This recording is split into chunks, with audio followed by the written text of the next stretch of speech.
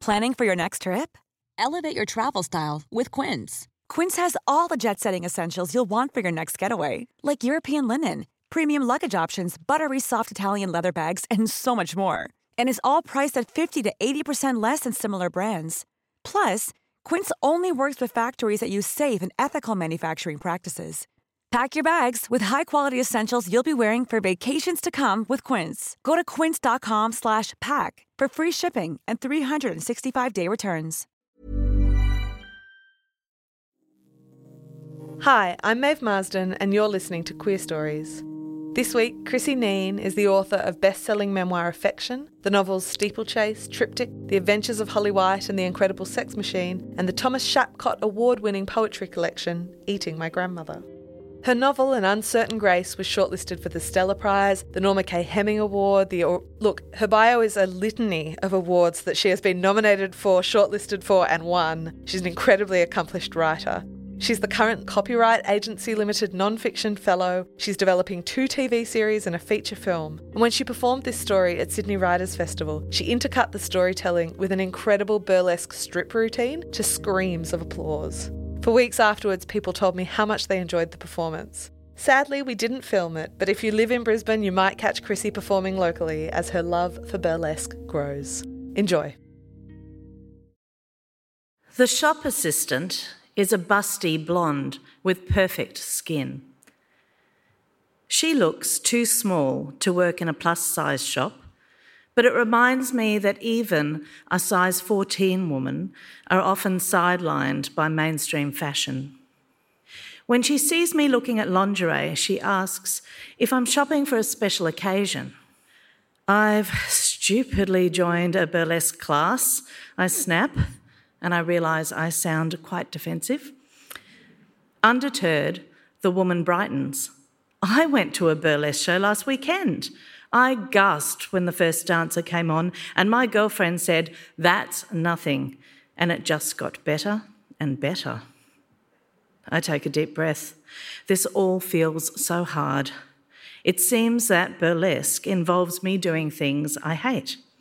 Trying on underwear, wearing high heels, thinking about how I look.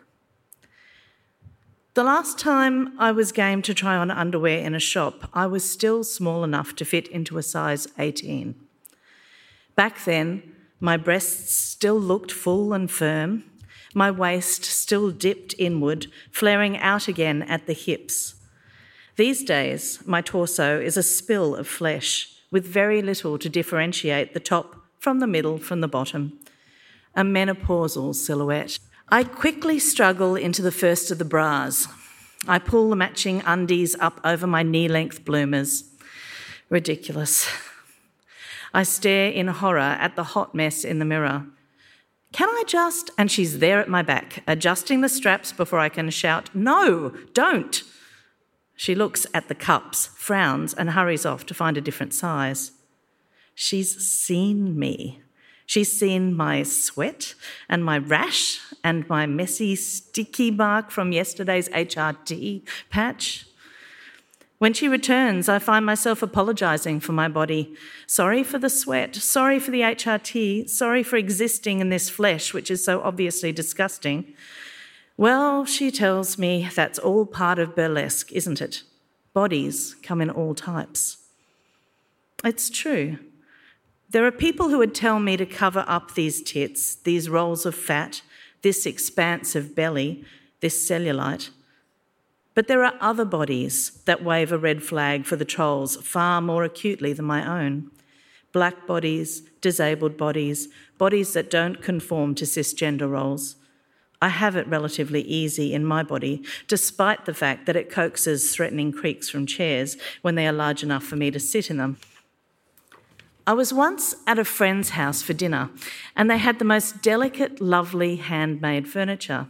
I hovered by the lounge chair, finally admitting that I was a bit scared to sit in it in case I broke it.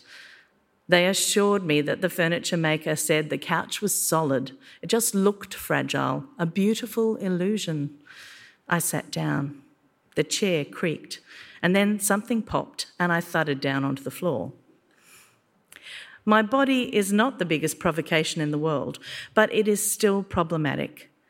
Sometimes I can't fit into chairs in restaurants. Sometimes I can't fit into toilet cubicles. My body defies airline seatbelts and university tray tables and, yes, regular-sized clothes.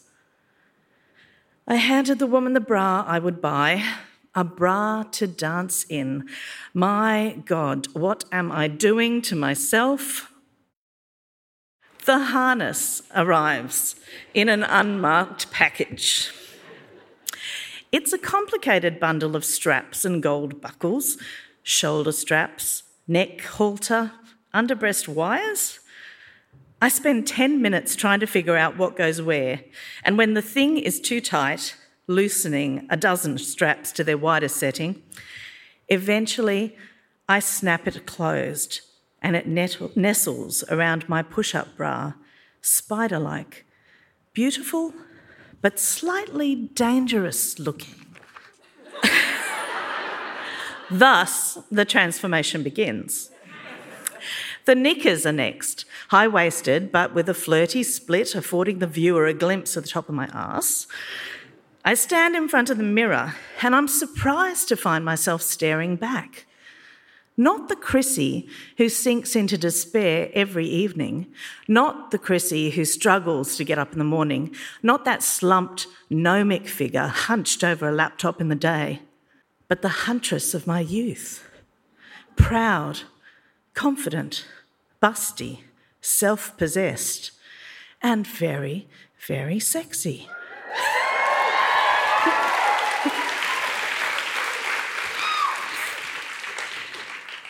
She startles me. I turn to my side and sure, there's a huge swell of my belly, thunderous thighs, but I'm more like Angela Carter's magnificent winged woman feathers than Dune's Harkonnen or Star Wars' Jabba the Hutt. My eyes narrow. I'm suspicious. Surely it's not as simple as finding the right clothes. Wearing a plus-sized corset is not going to help me fit into a particularly tight toilet cubicle or prevent me from breaking a fragile chair. And of course, finding a plus-sized corset that is affordable for my size is another barrier to negotiate. But at the end of the day, finding myself again is at least a start, a tentative, sweet start.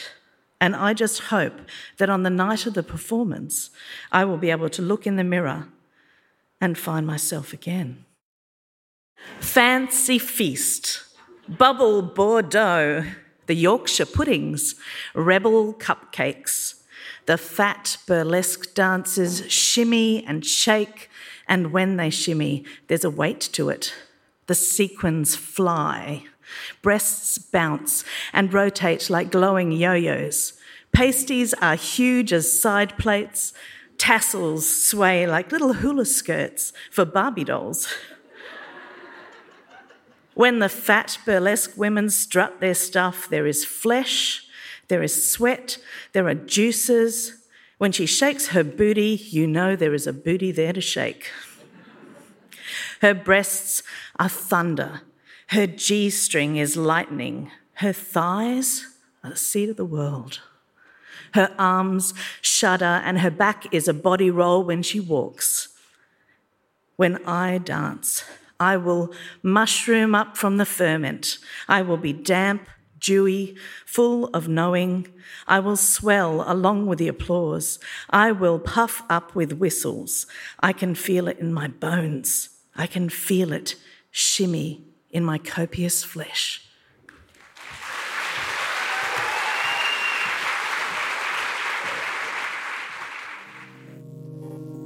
Thanks for listening. Please rate, review and subscribe to the podcast. And if you enjoy Queer Stories, consider supporting the project for as little as $1 per month on Patreon. The link is in the episode description. Follow Queer Stories on Facebook for updates, and for insomnia rants and photos of my glorious dog, follow me, Maeve Marsden, on Twitter and Instagram.